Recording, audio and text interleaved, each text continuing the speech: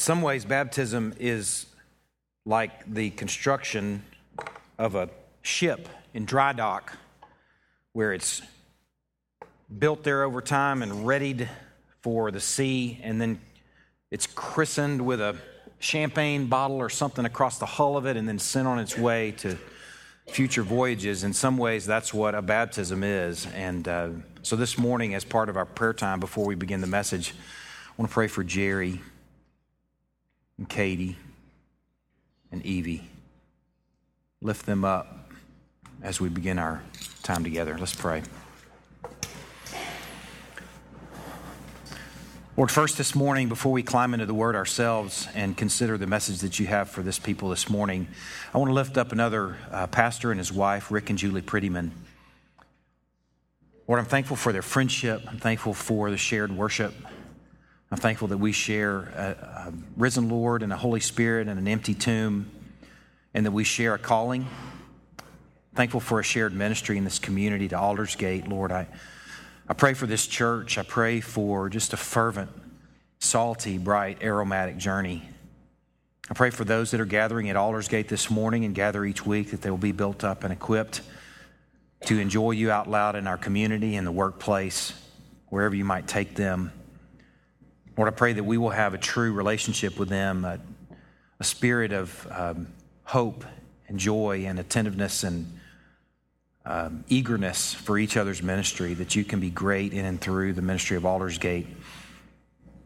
Lord, I just pray for Rick and Julie. I just pray that you would guard their hearts as they serve your people, that you would guard them and keep them in Christ Jesus, that you would guard his heart from this becoming a job, but that it would continue to be a calling every week, that you would just renew him, refit him, re-equip him to equip week after week after week. And that first of all, that finds purchase at home.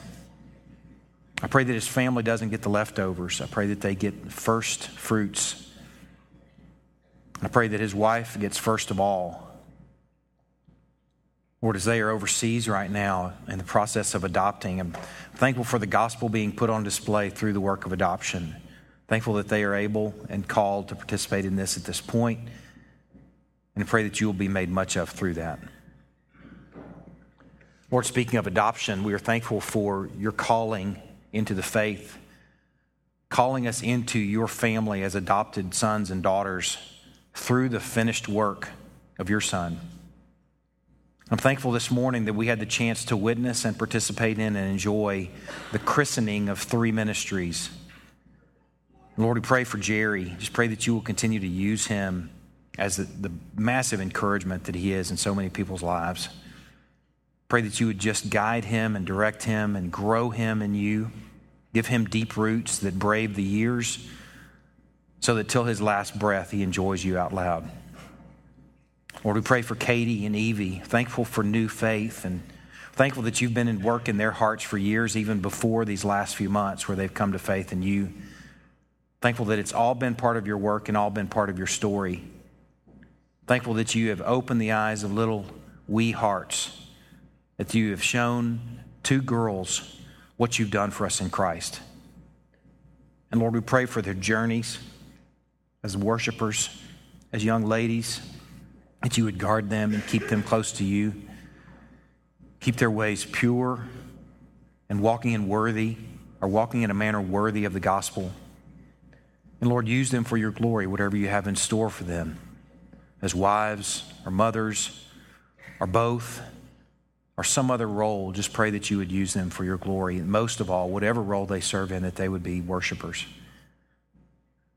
Lord, lastly, this morning I want to lift up another pastor and his wife on the far corners that aren't so far, just down the road in Commerce. We're thankful for Commerce Community Church and thankful for the awesome privilege that we had of planting a church. Lord, as we pray for Commerce Community Church and we pray for David and Whitney, Lord, we pray that you would raise up other church plants and planters, should it be your will, that we would have the privilege and opportunity to participate in those yet again. Lord, we pray that if we are at the point where we are pregnant and ready to plant, that you would give us the guts to step out in that, as challenging and as frightening as that may be, that we will plant if you call us to. As we look at what you have done and are doing through Commerce Community Church, we are so encouraged. We're so thankful and privileged to have been and continue to be part of it.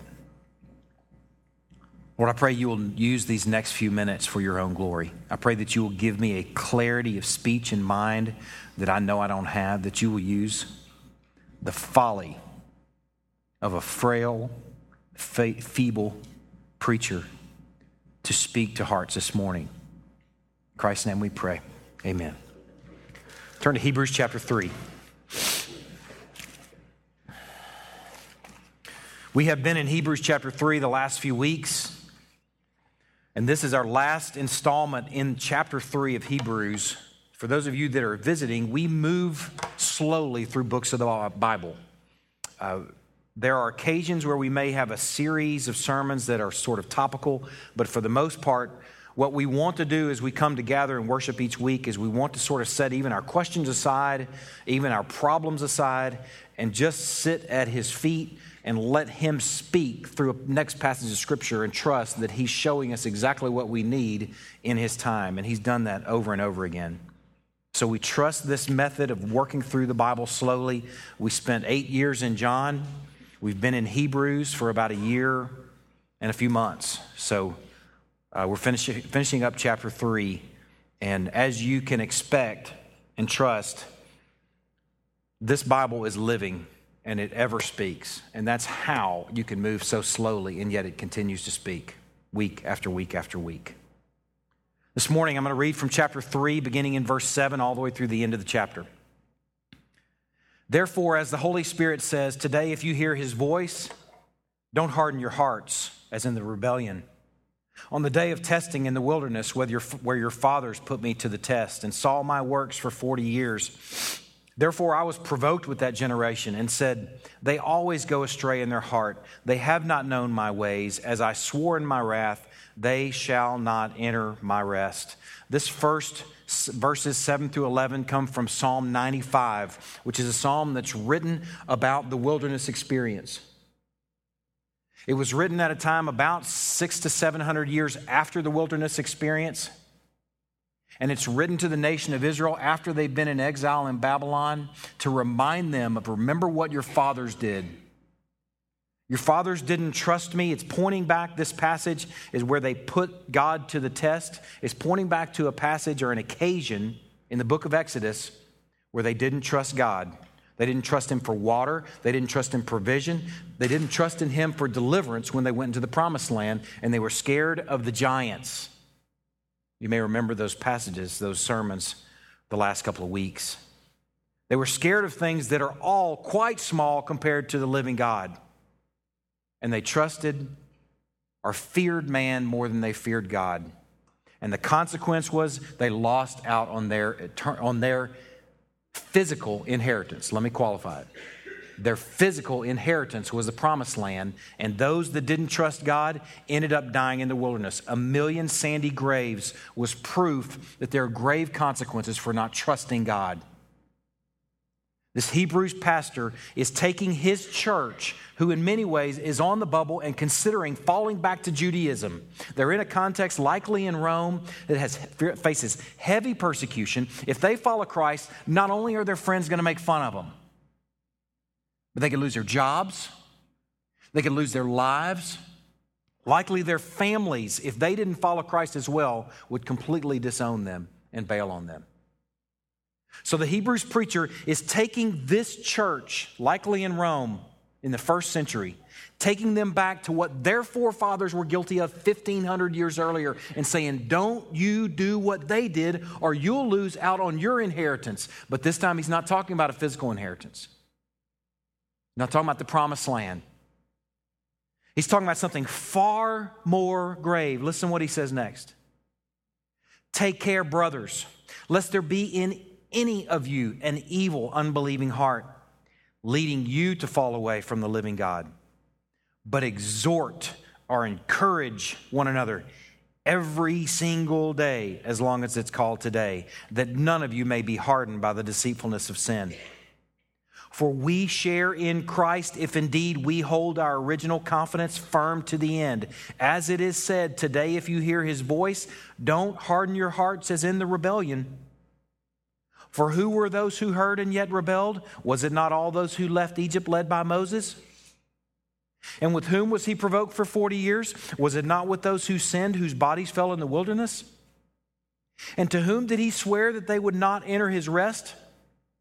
But to those who were disobedient. So we see that they were unable to enter because of unbelief. This passage has had so much to say over these last few weeks. These people are in danger of losing their eternal inheritance. Though they had followed Christ and had become a church, should they go to Judaism, they would lose out on their eternal inheritance through unbelief. This passage, verse 14, is a key passage to help you understand what's being said here. We share in Christ. We are partners with Christ if indeed we hold our original confidence firm to the end. We are covenant partners with Christ if indeed we go the distance. If we stop short of the finish line, you heard me pray for Jerry Mars to the last breath. Same for Evie. Same for Katie. The same for every last one of us. To our last breath. Those who are covenant partners with Christ, go the distance. And don't bail on him. He is appealing to the Hebrews church. Don't bail on Christ. In our context, there's a language of salvation. And the language of salvation that's usually used goes something like this. I got saved on this day. I got saved when I was 6 years old. It's a very common language, a very common saying. I got saved at this point in time. You need to realize these guys in the New Testament context would not have used that language. Rather than saying, I got saved, they would have used the language that's more in keeping with what our Bibles say about salvation. We are being saved. It makes a massive difference how you view salvation. If you view it as some transaction that took place at some point in time, then who knows what's going to happen after that? And really, who cares? Because you've secured it. If you view it as a transformed life that goes the distance till death do us part, then you're more in line with what our New Testament writers are talking about when they talk about salvation.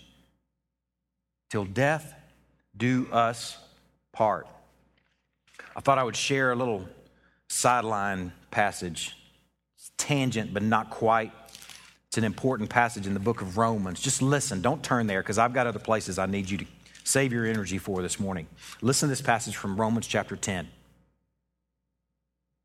If you confess with your mouth that Jesus is Lord and believe in your heart that God raised him from the dead, you will be saved. If that was the only verse there in Romans, then we could use the language, I got saved. Sounded like a true Southerner. I got saved. If you confess with your mouth and believe in your heart, both of those words in the original Greek, confess and believe, are what's called punctiliar. They're aorist tense. It means it happens at a point in time. Bam! If that's all that there was, then we could say, all right, I got saved. But the next verse says this, for with the heart one believes and is justified. And with the mouth one confesses and is saved. If he's just trying to show here what the heart is doing and what the mouth is doing, then he could have said, with the heart one believed. And with the mouth one confessed. If it was aorist tense, punctiliar, at a point in time, bam, I got saved, then those would be past tense, but they are present tense. With the heart, one believes and is justified. With the mouth, one confesses and is saved. For the scripture says, everyone who believes in him will not be put to shame. Here, present tense, believes.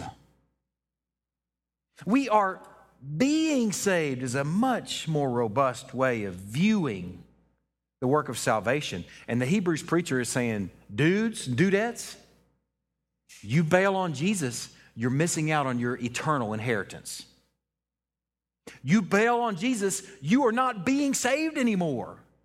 You have stepped out from under the covenant. You've stepped out from under the saving work. Now, there's a word for this thing that we've been considering here in Hebrews chapter 3. The word is apostasy. It may be a new word for some of you who are visiting. If you've been here the last few weeks, it's a word you've heard. It may not be a word that you've heard in the church very much. It's not a real fashionable sermon. It's not a great church growth sermon, I'll tell you that. People don't like the conversation at all. I realized last week, I went home just sort of feeling down, and I realized last week, the reason I felt down, the passage that we ended with last week at the Lord's Supper, where Jesus is identifying the one who would betray him, it says there that the disciples are saying, "Is it I? Is it I? Is it I?" And it also says that they were very sad, just at the notion. But you know who else was sad? The John account says that Jesus was sad. It's not a cheery topic for anybody. But if all we ever engage is cheery topics, then we miss out on a lot of truth. If all we ever do is things that make us feel better about ourselves, then we miss out on a lot of things that are just necessary. And that's the nature of apostasy sort of messages. I'm going to just add on top of this morning, as if we're going to take something that's already uncomfortable, and we're going to talk about election as well. Election and apostasy. And the reason we have to talk about them together is because you have to figure out how they fit together. Something that's happened to us as a church, and I don't know when it was. We were in John chapter 6, so it's been years ago at this point. In John chapter 6, the character of this church's view on salvation changed. A new sniglet that, it's not new, it's been around for a long time. It's a great word. Dramatically. It's not a word, but it's just, it ought to be one. The character of this church changed dramatically when we went through John chapter 6. It's where we're going to end this morning. I'm going to show you why Kate, you're shaking your hand, but you know it's good. Dramatic changes took place in this church in John chapter 6. We're going to land there this morning at the end. But where I want to take us first is election in 10 minutes. Election in 10 minutes. Turn to Ephesians chapter 1. This will be quite a feat if we can tackle election 101. Now, the reason we need to tackle election before we can kind of connect this to apostasy is because some of us have never had election built into you. You might be like me, grew up in a church or have spent some time in a church where there was certain passages where they used a technique that I've called the read real fast technique. Where you get to a passage that's just sort of problematic, so you just kind of start getting faster and faster, and you kind of just try and plow through it, and you hope that nobody asks any questions. Well, this Ephesians chapter 1, in a lot of ways, is one of those read real fast sort of passages, but it's one that we haven't read real fast. It's one that we've dined on and feasted on, and it's just a nice way to sort of lay out sort of the what are those things? Piers for a foundation. Okay, starting in chapter 1, verse 3. Election in 10 minutes. Blessed be the God and Father of our Lord Jesus Christ, who's blessed us in Christ with every spiritual blessing in the heavenly places. Okay, that sounds really lofty. Okay, let's hear how this plays out, how he's blessed us. Even as he chose us in him before the foundation of the world. Now, he's writing to a church. He's writing to believers. It could be as if he's writing to the Hebrews church. Now, I don't think Paul was the author of Hebrews. Paul identified himself. But it could be. It's another church. So he's writing to the church at Ephesus, and he's saying, God's blessed us in heavenly places with spiritual blessings, even as he chose us in him before the foundation of the world. He chose us before we ever even took a breath, before we ever even thunk a thought, before we ever even said anything or did anything, that we should be holy and blameless before him.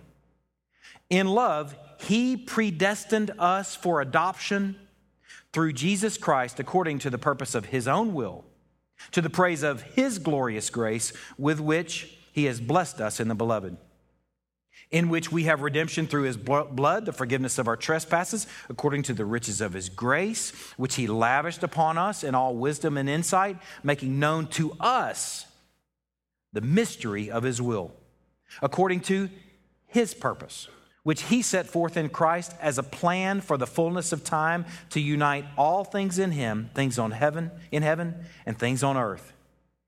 In him we have obtained an inheritance, having been predestined according to the purpose of him who works all things according to the counsel of his will, so that we who were the first to hope in Christ might be to the praise of his glory.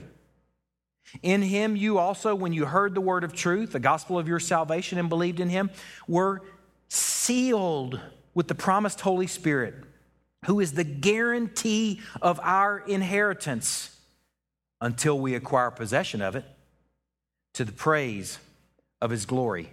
Now, that we could spend months in that passage. I hope you know that. And we probably did. I don't remember. But look, let me just grab some of the freight out of that passage, some of the luggage. First of all, he's chosen us before the foundation of the world. Unfashionable or not, we're just going to read it and let it speak. Okay, if you can set your presuppositions aside. I don't know what shaped it for me, what made this so hard for me. I'm wondering if it wasn't Aladdin.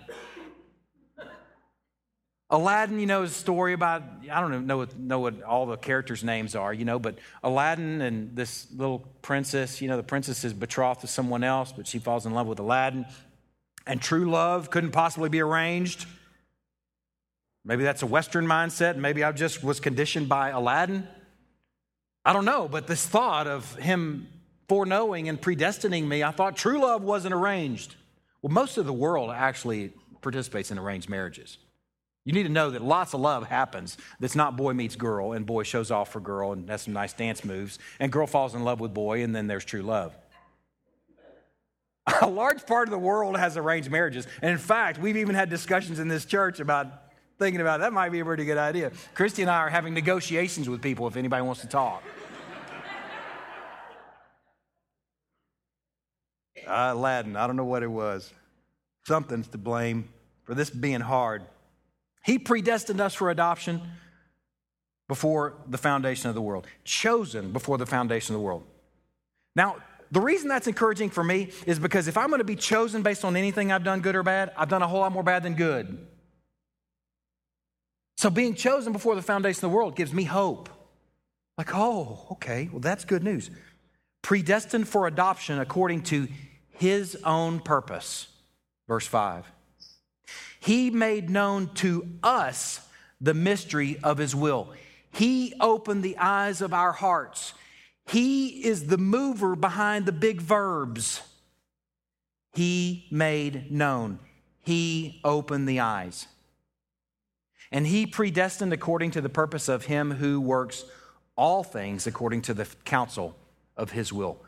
You got to know that sovereignty, if you believe in the sovereignty of God, you believe that nothing happens either by his, except by his design or his permission. Nothing. The worst tragedy you can possibly imagine, if you believe in the sovereignty of God, you've got to believe that only happens by permission. There's his perfect will and there's his permissive will. But God is sovereign over every bit of it. Every single bit. If there's a renegade, R.C. Sproul says, if there's a renegade molecule in the universe, then God is no longer God. So this picture here, he is in complete control and working all things according to the counsel of his own will. And when you heard and believed, this is the sweetest part of this whole notion of election. When you heard and believed, you were sealed with the Holy Spirit. Sealed, like, man, that sounds permanent. That's what you should hear. That sounds really permanent. You're sealed with the Holy Spirit. If you're sealed with the Holy Spirit, you're not going to become unsealed. If God is going to seal you, you are sealed. He is the guarantee of our inheritance. That's the actual words there. The guarantee of our inheritance until we acquire possession of it. Now, the hard part, if you're reading both passages, the Hebrews preacher is warning the Hebrews church, you're going to lose out on your eternal inheritance. The irony, not a funny irony, like potentially confusing irony. If we're sealed, then we're sealed. If we're not, we're not. Now, we're going to deal with that, but let me just say this because I'm going to use this language later on in the morning. Those who are his by what we're going to call eternal decree before the foundation of the world are called in our Bibles the elect. Eklektos is the word in Greek. The cool thing about eklektos is where you get the word eclectic. Like somebody who's eclectic has stuff from all different genres, that's beautiful what he's doing in the church. He's gathering from all different genres, all different colors, all different socioeconomic, all different places, climes, places, ages, people groups. He's gathering the eklektos. And the name for the church in our Bibles is ecclesia, the gathering of the elect. However unsavory those sort of words might be to you, let me just disarm every bit of it right now. I think the reason it seems so difficult for folks is because the word sounds like uber proud, like I'm the elect, look at me. But the reality is that's not it at all. Listen to this. This will just disarm any of that. If some of you are hearing that word maybe for the first time, or you've been visiting Crosspoint and you're like, I didn't know they believed in the elect. Listen to this. Here's what we believe about the elect. Paul writes to the church at Corinth, he says, consider your calling, brothers. Not many of you are wise according to worldly standards. Not many of you were powerful. Not many of you were of noble birth. But God chose what is foolish in the world to shame the wise. God chose what is weak in the world to shame the strong. God chose what is low and despised in the world, even things that are not, to bring to nothing the things that are, so that no human being might boast in the presence of God. Those who truly understand this and take in the full counsel of what the Bible says about the elect, eklektos, in the ecclesia, understand that it's not a proud bunch. He's chosen the foolish things to confound the wise, if anything. He's chosen the least likely to succeed.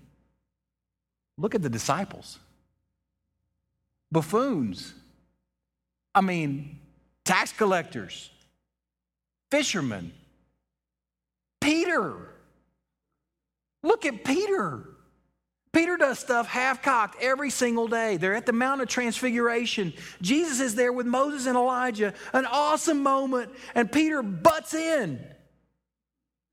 They're talking about Christ's exodus, and Peter butts in. Hey, Jesus, you want me to build y'all a tent? He takes the foolish things that confound the wise, not the fanciest. Look at the disciples. In our Bibles, cover to cover, he uses old men like Abraham. Old men, old barren women. Do you know how many stories in our Bible where God uses a barren woman for something? Least likely to succeed. Poor maidens. Shepherd boys. I don't know if it's Aladdin or if it's just American or if we just want to be in the driver's seat. I don't know what it is that makes it so hard for us to accept this. It made me think of what I was given on a little shellacked placard when I graduated from high school. The poem Invictus. Anybody ever heard the poem Invictus? I'm the captain of my own soul. Yeah, hear me roar. I'm in charge. Maybe that's just that. Maybe it's been built into every single one of us after high school. Did y'all get that poem? Maybe I'm the only one that got that poem. You're like, I don't even know what you're talking about. Look it up, Invictus. It'll make you laugh. It'll probably make you roar because you're like, yeah, that sounds good. But then you look at it through the lens of the Bible and you go, oh, that's pretty ridiculous. Invictus. I don't know what it is that makes it so hard for us to accept these sort of truths, but I actually take comfort in them.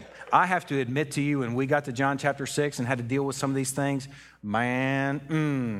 paradigms don't fall easily. And they don't fall comfortably. But man, when they're built and they're built on God's word, they're rebuilt, there's joy and peace in that. Like you thought you had. And you find it's much more peaceful, much more robust, much more calming for me to know that God is the saver through and through, that he's the mover behind the verbs. Because if there's any verbs that are dependent on me, I might make it, but I probably won't.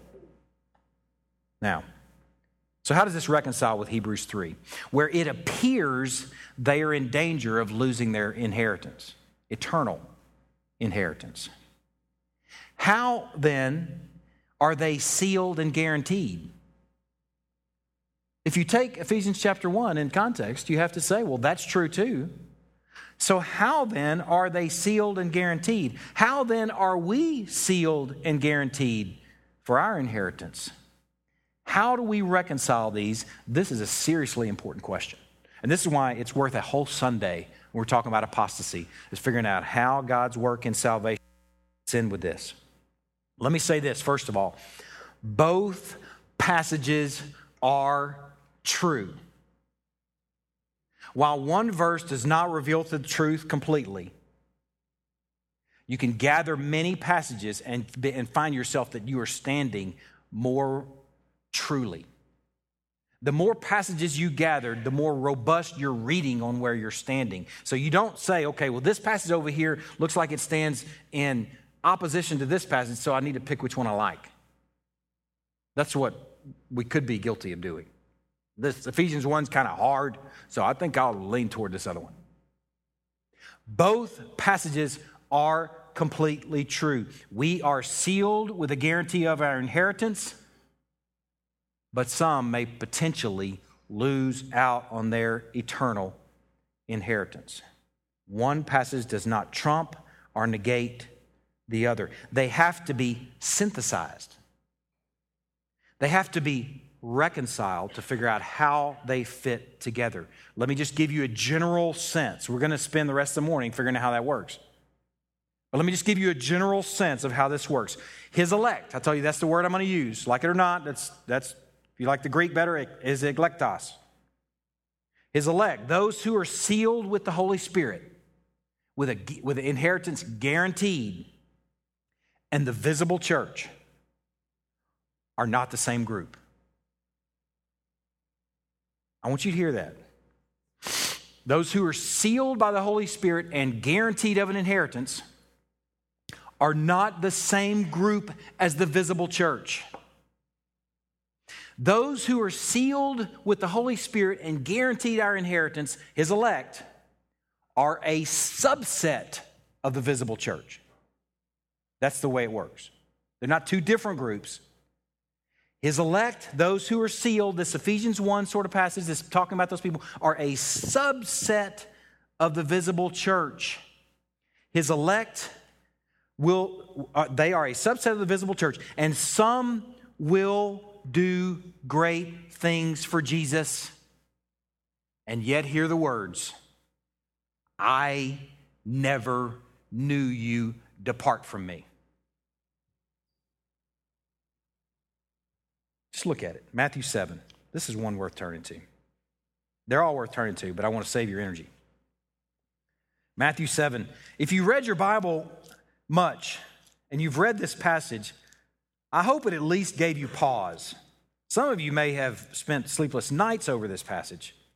It is a troubling passage.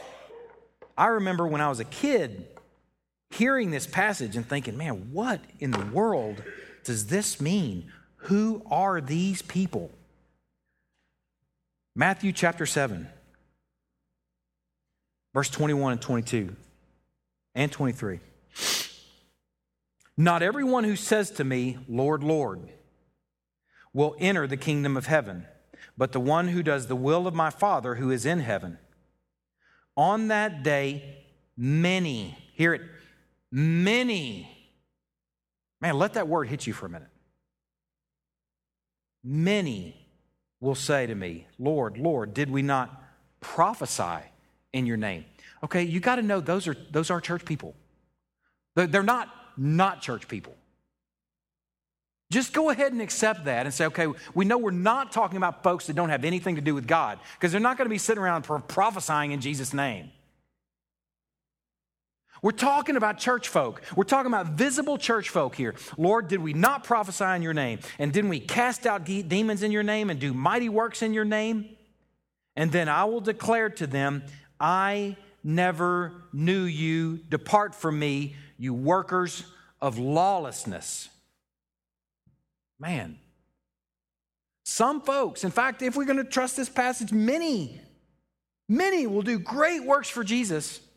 But they will hear the words, I never knew you, depart from me. Some too will receive the word with joy, Matthew 13. They'll receive the seed of the word with joy, like, man, that is good medicine, but will not survive to bear fruit because of the cares of the world or the deceitfulness of riches or persecution on account of the word will choke that word out and never bears fruit. Man, those are difficult passages. But here's what you need to realize.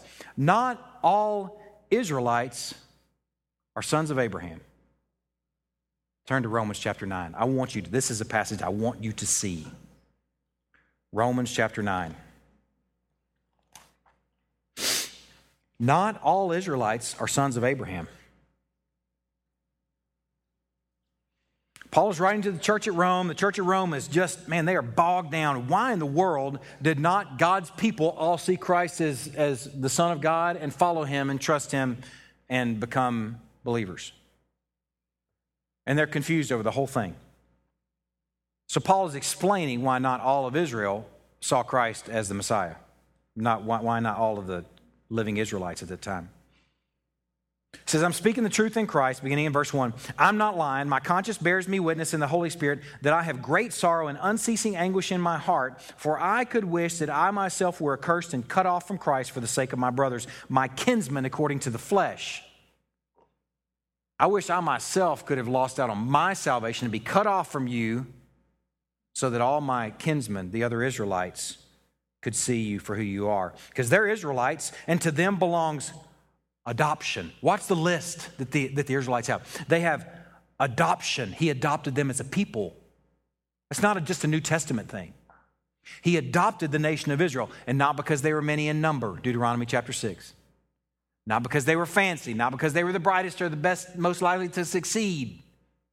They were the foolish things that confound the wise. They were the least likely to succeed and proved it o'er and o'er. But to them belong the adoption, the glory, the covenants, the giving of the law, the worship, and the promises. To them belong the patriarchs. And from their race, according to the flesh, is the Christ who is God over all, blessed forever. Amen. Even Jesus was an Israelite. Man, the Israelites had everything going for them, but it's not as though the word of God has failed. Listen, he says, for not all who are descended from Israel belong to Israel. And not all are children of Abraham because they are his offspring. But through Isaac shall your offspring be named. This means that it's not the children of the flesh who are the children of God, but the children of the promise who are counted as offspring. Here foreknown, here predestined, here adopted before the ages were even begun through eternal decree. For this is what the promise said. About this time next year, I will return, and barren old woman Sarah shall have a son. And not only so, but also when Rebekah had conceived children by one man, our forefather Isaac, though they were not yet born and had done nothing either good or bad, in order that God's purpose of election might continue. There it is again. Not because of works, but because of his call. She was told, the older will serve the younger. As it is written, Jacob I loved, but Esau I hated. What I want you guys to see is not all of Israel are sons of Abraham. Though they have these massive list of things, they have adoption, glory, covenants, giving of the law, worship, promises. They have the patriarchs. Christ even came from their own lineage. Though they have all those things, not all of Israel are sons of Abraham. Man. What we see as a potential in the Hebrews church, what I've observed in my 10 years here, what we can see in our context, if you're just looking around, is potentially this very same thing. Not all of Israel are sons of Abraham. For the Israel that's not sons of Abraham bailed on Yahweh. They bailed, proving that they were not his. Man, this should not be a fresh and new story for us. It's a story that's been told cover to cover already. And it's not as though the word of God has failed, verse 6, but it's in order that God's purpose of election might continue, verse 11. The very thing that may be so unsavory to our Western minds is the very thing that's at the heart of the gospel and the very thing that makes sense of apostasy. In fact, if we didn't see people fall away from the church, we might wonder if the Bible was even true. Is it even true? Can you see that possibly people falling away from the church would just be a fulfillment of what the Scriptures say? So what do we do with the warnings of Hebrews? Are they just talk? If those who are his are sealed by eternal decree, and they're not going to fall away, never to be snatched out of his hand, John 10 says. Impossibility to become unsealed. And yet those who aren't his by eternal decree, those Israelites that are not sons of Abraham, are going to fall away. Why the warnings? If his elect are sealed and those who aren't will fall away, why bother with the warnings? Well, here's the cool thing about the warnings. The warnings will quicken some, and there'll be grounds for judgment in others. The warnings will quicken and stir some. Some will be like, oh, I don't want to bail on Jesus. Let me go back and cling to him yet again. And then others will be like, I'm out. Grounds for judgment. You realize God is glorified in grace just as much as he is in judgment? You realize God is glorified in judgment? Well, that's what the warnings do. They quicken some and they invite judgment in others. Go back to Hebrews 3. Let me show you something.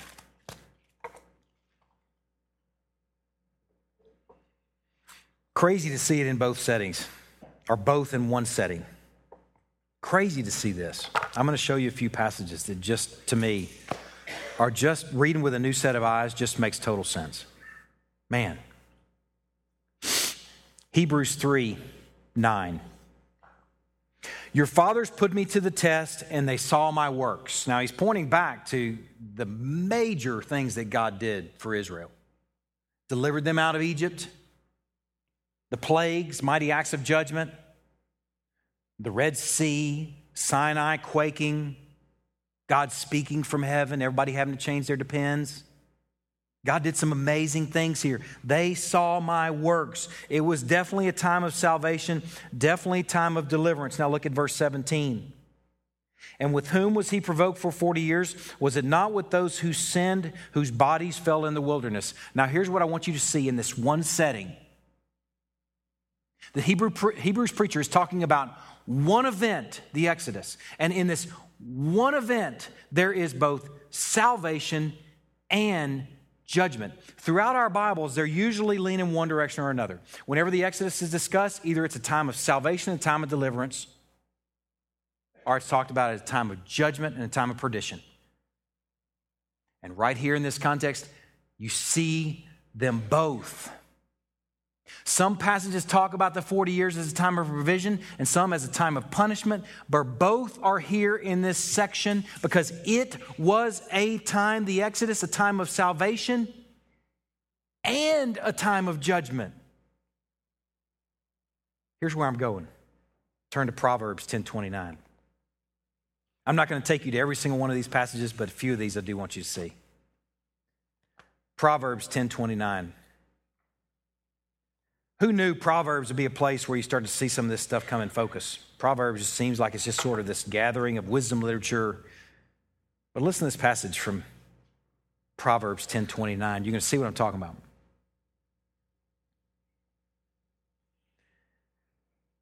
The way of the Lord is a stronghold to the blameless. Okay, just envision one way. One way. The way of the Lord is a stronghold to the blameless, but destruction to others. A good way to visualize that is in the Exodus. The little dry path through the Red Sea is a path of deliverance for some, and it's a path of judgment for others. Wet, deep, torrential judgment in the same path. The very same warnings that the Hebrews preacher is extending to the church that we've been considering together as a church can be a way of quickening some and a way of judgment for others. Quickening in those who hear it and say, yes, I need Jesus, and judgment for those who say, nah, it's rubbish. Rubbish. Deliverance and judgment in the same path. John 12. If you want to turn there, you can, but I'm there already. Just listen to this passage. Jesus says, whoever believes in me believes not in me, but in him who sent me. Whoever sees me sees him who sent me. I've come into the world as light, so that whoever believes in me may not remain in darkness. If anyone hears my words and does not keep them, I do not judge him, for I did not come to judge the world, but to save the world. The one who rejects me and does not receive my words has a judge. The word that I've spoken will judge him on the last day. For I've not spoken on my own authority, but the Father who sent me has himself given me the commandment, what to say and what to speak. And I know that his commandment is eternal life. What I say, therefore, I say as the Father has told me.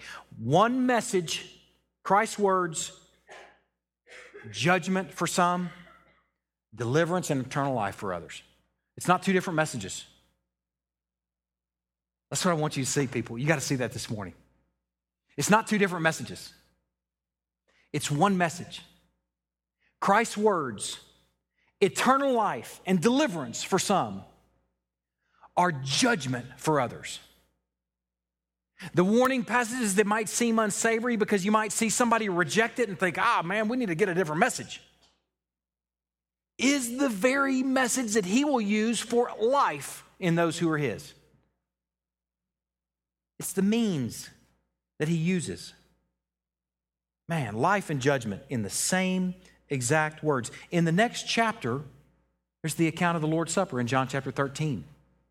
In the very same meal, there's life and judgment. I don't know if you realize this, but Judas took the supper too. And then Judas, being the alpha apostate, steps away from the table with bread in his belly. Apostasy. Man, the supper is a meal of life. 1 Corinthians 11, the whole chapter is about that very thing. The Corinthian church is either eating and drinking judgment on themselves, or they are eating and drinking life in the very same meal.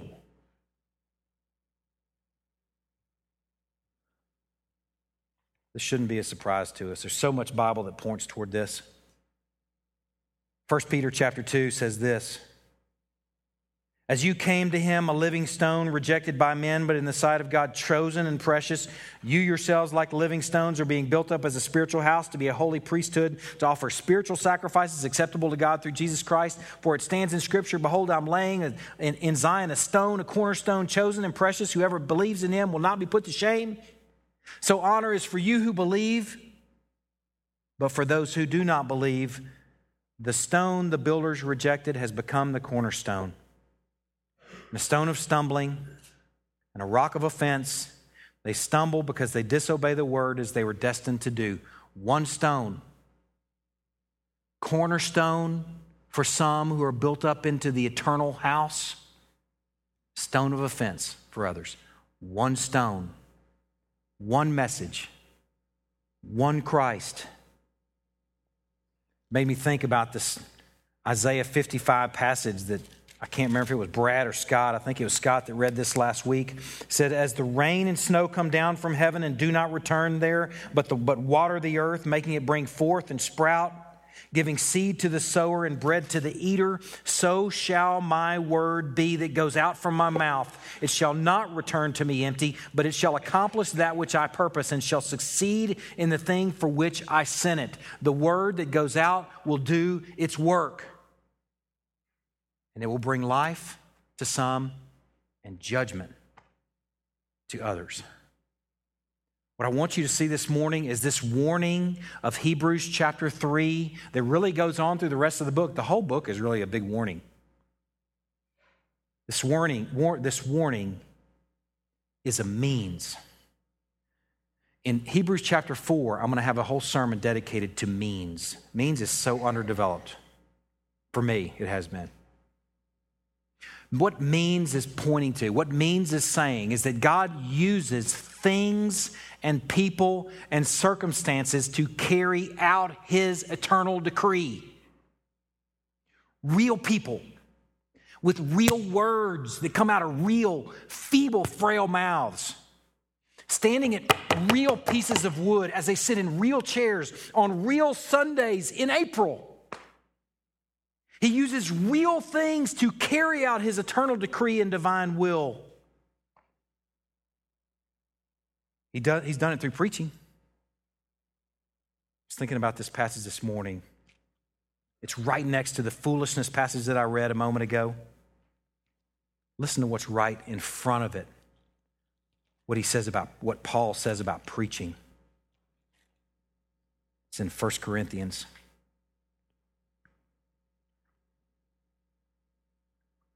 Where's the one who's wise?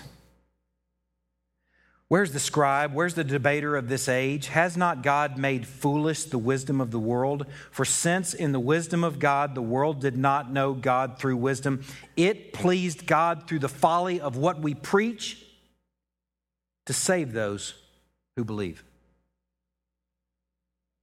It pleased God to use the folly of a frail, feeble preacher and his frail, feeble, folly words to fulfill his eternal decree, declared before the foundation of the earth. That gives me a high view of this. It gives me a high view of preparation each week. It makes me swallow hard, realizing that this is an eternal moment every single week when we gather. I'm going to tell you this too. I know there are friends and family here this morning that are here for the baptism, or some who might be visiting for the first time, and you're thinking, man, I showed up on the wrong Sunday. You're talking about election and apostasy. I can trust that maybe you showed up on the right Sunday. Would you be okay if we modified the message for something that sounded good? Could you call it truth if it's something that's modifiable to sound better?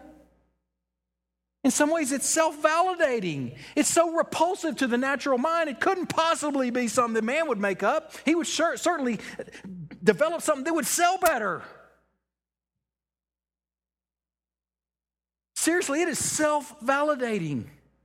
And it's folly week in, week out. I've been so troubled this week thinking, man, we're going to have visitors there Sunday. We're going to have family members that may not even know the Lord. And they're going to hear a message about election and apostasy. But you know what? If you are God's sheep, you're going to hear his voice this morning, even in a message about election and apostasy. And guess who's going to get the glory in that? It's not going to be me. It's not going to be you for bringing them. You're the knucklehead that brought your friends on the Sunday where I'm preaching about election and apostasy. Who gets the glory for that? God does. He uses the means of physical things. Oftentimes, usually, the least likely things, so that he gets the glory when something awesome happens. So he uses these physical warnings by a physical preacher. He uses physical admonishment to keep those predestined in the faith. They're quickened by it. It works on their hearts. And they go, yeah, I needed that reminder. I was stirred up by way of reminder. My mind is renewed. I needed to remember that Christ is everything. And I'm not going to fall back on some respectable replacement. Man, if his elect won't be snatched out of his hand, period. But yet if some will fall away, 1 John says, they went out from us because they were never really of us, to show that they were never really of us. If all those things are true, why bother with the warnings? For that matter, why bother with preaching? Because it is the means to save and it's the means to keep. It's the means to save, the means to keep, the means to persevere, along with this thing that we can do with each other while it's called today, exhortation. Vaccine and medicine against hard, unbelieving hearts. But it's grounds for judgment in those who don't hear it and heed it. God's glorified in both. You got to know that a just God is glorified in judgment. And he's glorified too in having grounds to judge. Man, he's glorified in all of it. So the key there, I think, is don't change the message. Don't change the message because it might be unsavory. Man, what a temptation to change the message this week with knowing that we've got friends and family here that are going to be here maybe for the first time in years or maybe the first time ever, and thinking, man, could we just kind of sing a little bit and go home? Baptisms, sing and go home? No, we can trust it. We can trust it. 2 Corinthians has good encouragement for this homeboy. Thanks be to God who in Christ always leads us in triumphal procession. And through us, frail, feeble, goobers, knuckleheads, right? Us who look a lot like Peter. Hey, you want me to build a tent for you, Jesus? I don't mean to interrupt. I mean, through us, spreads the fragrance of the knowledge of him everywhere. Everywhere we go. For we are the aroma of Christ to God among those who are being saved and among those who are perishing. To the one, a fragrance from death to death. Nah, rubbish. To the other, the fragrance of life to life. Who is sufficient for these things? For we are not like so many peddlers of God's word, but as men of sincerity, as commissioned by God, in the sight of God, we speak in Christ. We don't change the message.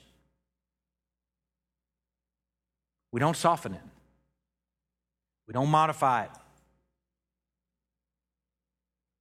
We set it loose and let it do its great and terrible work of saving and quickening some and inviting judgment on others. I pray for a whole lot more of the former. A lot more. In fact, I pray that all of them, week after week, will be the former. Saving and quickening. But when I see the latter, I can make sense of it. I can make sense of it. It reminds me the word of God has not failed. It's not going to return void. Like rainfall, it's going to accomplish its work. It's going to be a flood for some, and it's going to water other people's crops. Now, I told you we were going to land the plane this morning in John chapter 6, so turn there. This is our preparation for the Lord's Supper as well. John chapter 6 is, I think it's my favorite chapter in the Bible because it's had such a profound impact on my journey personally. And it's had dramatic impact on the life of our church. We're going to adopt that word. John chapter 6, let me give you a little bit of context. And then this is going to prepare us for Lord's Supper. So you've made it through 99% of the message. So if you're like, man, that was heavy, you're almost there. Don't stop short of the finish line because this is where it's going to come together. John chapter 6 starts out with him feeding the multitudes. Pretty awesome day, probably a familiar story for many of you, likely all of you. He feeds the multitudes, and in verse 15, it says, perceiving then that they were about to come and take him by force to make him king, Jesus withdrew again to the mountain by himself. He's feeding the multitudes, they're hungry, they're seeing the miracle of it, and they're like, man, we have got to coronate this guy. He's awesome. He could likely whip Rome. He's better than any possibility we have now. He's the long-awaited Messiah, maybe. Let's make him king right here, right now. Jesus, with perceiving that, withdraws to the mountain by himself. He's not that kind of king. Then he walks on the water. like Evie mentioned. Walks on the water, braves the high seas, high step in the high waves, gets in the boat, and they're on the other side, just like that. Boop. Fast forward, they're on the other side in a stormy night. Crazy story. Awesome. It's not amazing that Jesus walked on the water. It's amazing that God got in the boat. Think about it. Awesome story. Okay, lay in the context for the rest of this chapter. We got a bunch of fans on the other side of the Sea of Galilee. They make their way around. They see Jesus, who fast forwarded, walked, high step in the high seas, got in the boat, makes it all the way across. And they show up and they're like, Jesus, Shazam. How in the wide world of sports did you get over here? That is amazing. Look at what they say. Verse 25. They found him on the other side of the sea, and they said to him, Rabbi, when did you come here? And Jesus answered them. He's not answering their question. He's answering them with what they really need to hear. Truly, truly, I say to you, you are seeking me not because you saw signs, but because you ate your fill of the loaves. Your stomachs led you here. Do not labor for food that perishes, but for the food that endures to eternal life, which the Son of Man will give to you. For on him, God the Father has set his seal. So they're listening, and they're trying to process all this. And then they ask him the eternal question, the eternal human question of God. Okay, God, what must we do to be doing the works of God? What hoops do we have to jump through? What hurdles do we have to clear in order to be saved? That's what's all embedded within this question. And Jesus answered them with one of the most wildly unsatisfying responses in our Bible. This is the work of God, that you believe in him whom he has sent. I was asking you, tell me what I'm supposed to do that's measurable, that's visible, that's predictable. I need to be able to chart my progress. Can you sign the front of my Bible or something like that? Can I get some evidence that I'm actually making progress? Because I need it. It scratches an itch right in the middle of my back. And he says, no, this is the work of God, to believe on him whom he has sent. And he spends the rest of the chapter at that point with a bunch of fans explaining to them what belief really means. It doesn't go well. I'll put it to you that way. It doesn't go well. He spends some time talking about developing that he is the bread of God. Look at verse 33. The bread of God is he who comes down from heaven and gives life to the world. I'm the bread of life. Whoever comes to me shall not hunger. Whoever believes in me shall not thirst. He's developing this picture of him being their nourishment, them having to completely and absolutely depend on him. They can't depend on any hoops, any little progress reports. They have to completely depend on him like you depend on food every day. Daily dependence. And he says, I'm what you have to depend on. Verse 40, for this is the will of my Father, that everyone who looks on the Son and believes in him should have eternal life, and I will raise him up on the last day. Pretty cool, encouraging passage. Everyone who looks and believes will be raised up on the last day. Now, he goes down to verse 44 to start to introduce some things that are even more controversial than you have to depend on me alone. Verse 44 is the passage where we had a redirect as a church. Verse 44 says this: no one can come to me unless the Father who sent me draws him. That word draw in the original language means drag. No one can come to me unless the Father drags him to me. Nobody is going to look on the Son and believe in the Son unless he has been eternally decreed to do so, and the Father drags him to the Son to open the eyes of his heart. Remember, he has the verbs. He's the mover in salvation. That's a hard passage. It's not the only one here, though. Watch where the crowd goes.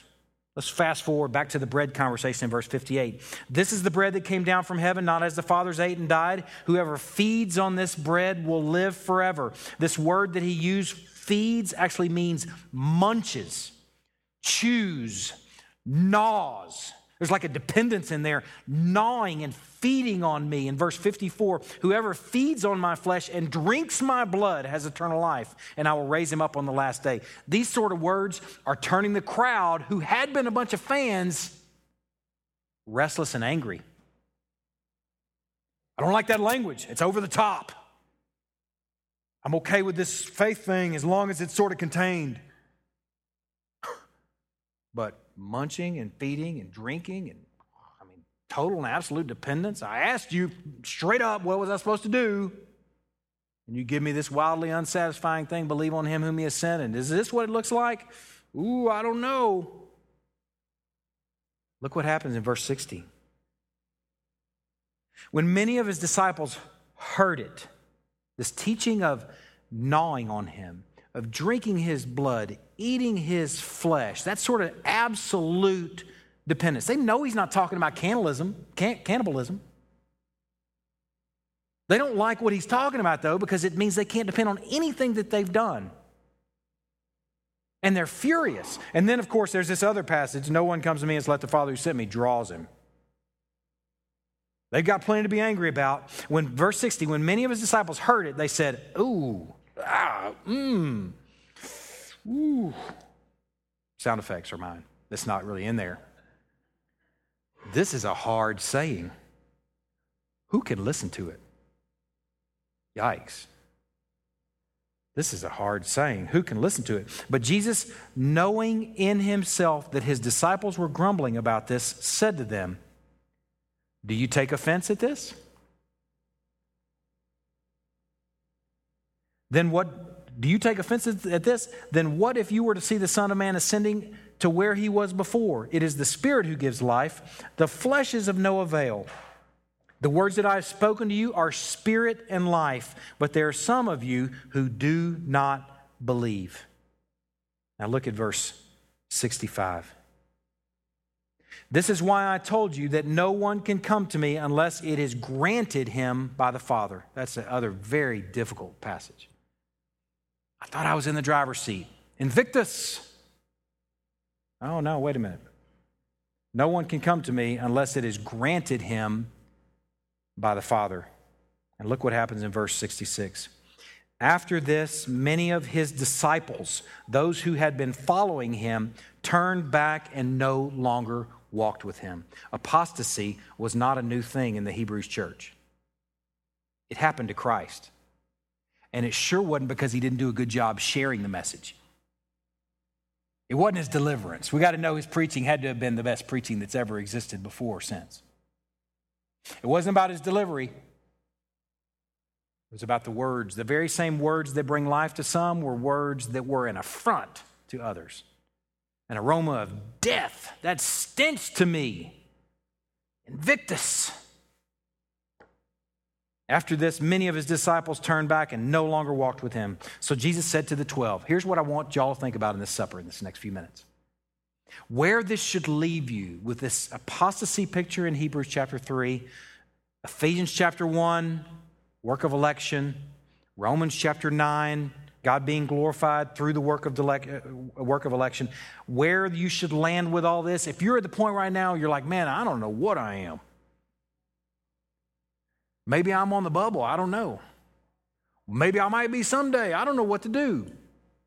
There's some things that I relied on before, that I depended on before, that according to this, I can't really depend on those things anymore. I have the date and signature in the front of my Bible, but according to this, I can't do that anymore. I need to trust in something else. Like I trust in food nourishing me every single day. I need to eat and drink Christ every single day. That level of dependence. I have no hoops I can trust in anymore. So what am I to do? Here's what you're to do. Spoken by, to me, the best picture of the church member in our Bibles. In fact, Jesus told this guy, I'm going to build my church on the likes of you. The guy that denies me 3 times. Look, the very same guy says, I'm going to build you a tent. After this, many of his disciples turned back and no longer walked with him. So Jesus turned to the 12 and he said, do you want to go away as well? And Simon Peter answered him, Lord, to whom shall we go? You have the words of eternal life, and we have believed and have come to know that you are the Holy One of God. If you're sitting here this morning, you're like, man, I'm wondering, I don't know if I'm his or not. I don't know if I'm his by eternal decree. I can't see that, and I don't know what to do. It kind of scares me. Well, you know what? I'm with you. I don't know what to do either. I can't see his eternal decree. If perseverance is the mark behind faith of a true saint, I can't see my own perseverance because I haven't lived out the rest of my days yet. They asked the old man, hey, old man, lived here all your life? He says, nope, not yet. We can't see perseverance in each other. If you come to me for assurance, I can tell you how things look right now, but I don't have a crystal ball. I don't know if you're going to bail on Jesus tomorrow or next year or next month or a decade from now. If perseverance is something that looks like that's part of what those by eternal decree do, it's not something we can see. So all we're left with is all that Peter was left with. Where else are we going to go? You have the words of eternal life. I'm sticking with you. I'm not going to get bogged down on all that stuff anymore. I'm going to do what the Hebrews church should do. Stick with Jesus. And enjoy Jesus. And worship Jesus. And read about Jesus. And pray to Jesus. And walk with those that are Jesus' people. Man, that's enough. That's enough. I can depend on him. I can trust in him. Can you do that right now as we take and eat, as we feed and munch and chew and gnaw? Can you take the supper with me right now in complete dependence on him and his finished work? Can you let even these troubling topics, like election and apostasy, can you sort of let them settle and just take and eat and enjoy him right now? And then come back next Sunday and take and eat some more. And then again and again, relentlessly. Man, let's do that together. Let's stick with Peter. Let's do that as we take the supper now. Let me pray. Lord, I'm thankful for these warnings in Hebrews, and I'm thankful that they have left us in many ways examining ourselves. Lord, I pray that as we examine ourselves, that we can find and consider what we are placing our trust in, and that place where that trust rests will be refined. That we can pick up and move from sandy spots and put down some piers and a good foundation in good rocky soil, on bedrock. Lord, I'm thankful for your word that just shows us that in one single message that you quicken and you also bring judgment. And we pray for quickening week by week by week, quickening and salvation. I pray that for folks that gather here each week. I pray that so little of this people, this visible church right here, will be those Israelites that fall away who are not the sons of Abraham. Lord, I pray that you will use the means, the folly of preaching, the folly of pastoring, the folly of shepherding in homes as shepherds do their best to lead their families in the faith, the folly of small groups. I pray that you will use those things to keep us away from unbelieving hearts, to keep us quickened, to keep us attentive, responsive, enjoying you and enjoying your Son. I'm thankful for the timing of this morning, too. I'm thankful that what was shared this morning will tickle no ears, but that those who are yours will hear true words about you and true design, even if it's difficult, and will trust you and even enjoy you in that. It sets me free, gives me hope. I trust you with the seed sown this morning. I pray it falls on lots and lots of good soil. In Christ's precious name we pray. Amen. Christy called me this morning and she was reading ahead in our little daily reading. 1 Timothy 4, verse 15 says this: keep a close watch on yourself and on the teaching. Paul's writing to Timothy. Persist in this, keeping a close watch on yourself and on the teaching. For by doing so, you will save both yourself and your hearers. That's a pretty cool promise. Listen to what the note says down in the ESV Study Bible. Timothy's perseverance in sound doctrine and practice will save him, i.e., it will lead him to persevere in the faith. They heard my sermon. They got my notes. They were reading ahead. This type of ministry will be effective, too, in preserving his hearers as well. That's an encouragement for me. Sound doctrine, persisting in these things, persevering in these things. Man, I'm game for that. I hope y'all took nourishment this morning. I did.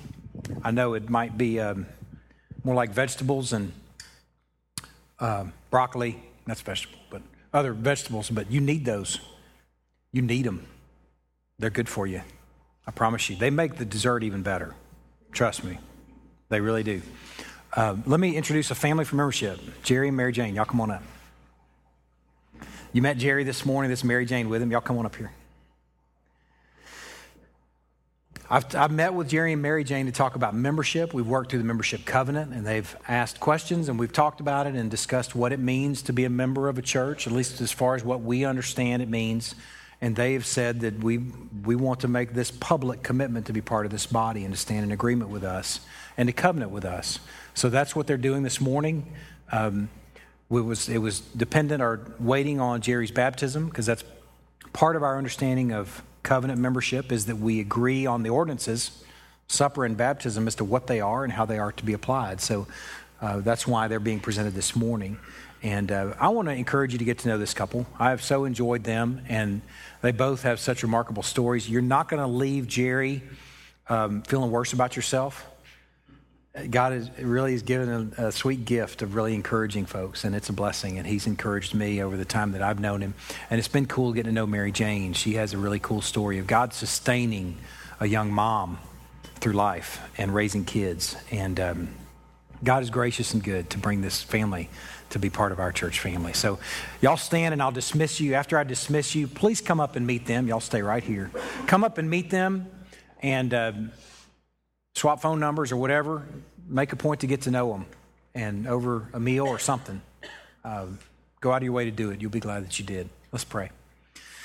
God, I'm so thankful for our time together this morning. Thankful that we have the chance to enjoy sound doctrine, and may we persist in it by your grace and your mercy, Lord. We pray that we will persevere to the end. We pray that you'll be glorified in that work as you are the mover behind the verbs.